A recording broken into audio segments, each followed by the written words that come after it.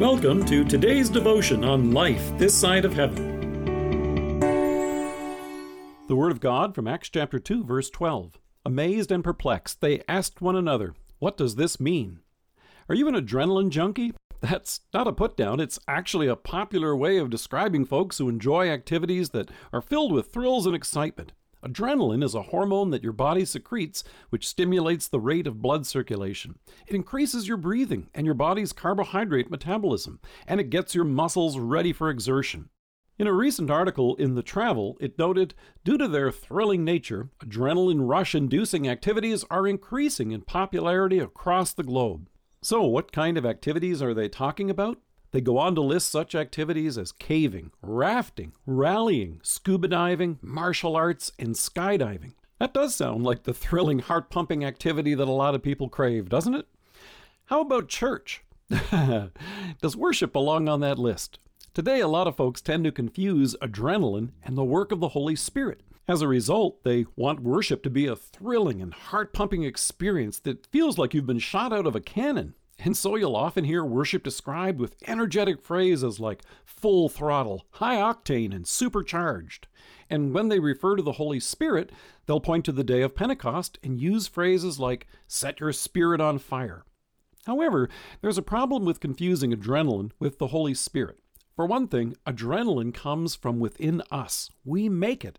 But by contrast, the Holy Spirit is God, and He comes from God. And instead of providing us simply with a shot of excitement like an energy drink, He comes with a specific purpose. In John, we hear how Jesus told the disciples, "The Counselor, the Holy Spirit, whom the Father will send in my name, will teach you all things and will remind you of everything I said to you."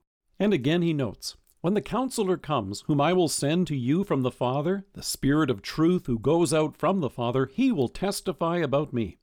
The Holy Spirit brings us to faith in Christ so that you and I have the blessings of redemption. That's what took place next that day in Jerusalem. Peter taught the crowd what Jesus, who was crucified and risen, has done for them to take away their sin and restore them to a right relationship to God through faith. He called them to repent and be baptized for the forgiveness of sins. In addition to this, the Holy Spirit, who has called you and me to faith by the gospel, continues to strengthen us in that faith. Through the Word and in baptism and the Lord's Supper, He continues to bring us the forgiveness of sins that Jesus has won for us by His death and resurrection. And He assures us that with this forgiveness, you and I have everlasting life. It's useful to note that when Paul describes the kingdom of God in Romans, he didn't include words like thrilling, and he didn't use phrases like high octane. Instead, he describes it as righteousness, peace, and joy in the Holy Spirit. Adrenaline is only available in a limited quantity. That's why our bodies settle back down. It's also why if you're looking for supercharged worship, you're inevitably going to feel let down and empty after that rush wears off. Excitement dissipates and emotions are fleeting. That's why adrenaline junkies always have to search for that new excitement and the latest thrill for their next high. What the Holy Spirit brings is much more lasting, durable, and sustainable. Jesus and Peter here in Acts describe the Holy Spirit like a spring of water that overflows and never runs dry. And we'll take a closer look at that later this week. But instead of using words like thrilling or even phrases like heart-pumping or high octane, in Romans, Paul describes the kingdom of God as righteousness, peace, and joy in the Holy Spirit. That's Christ's righteousness through faith in place of our sin, and that gives us peace with God and eternal joy.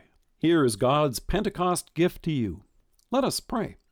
Holy Spirit, feed us by your word in sacraments, that we may be filled with your joy and peace, and strengthened to share this good news with the world around us. Amen.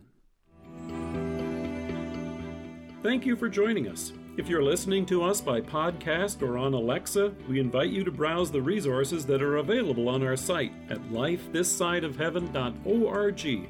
God bless you and have a great day.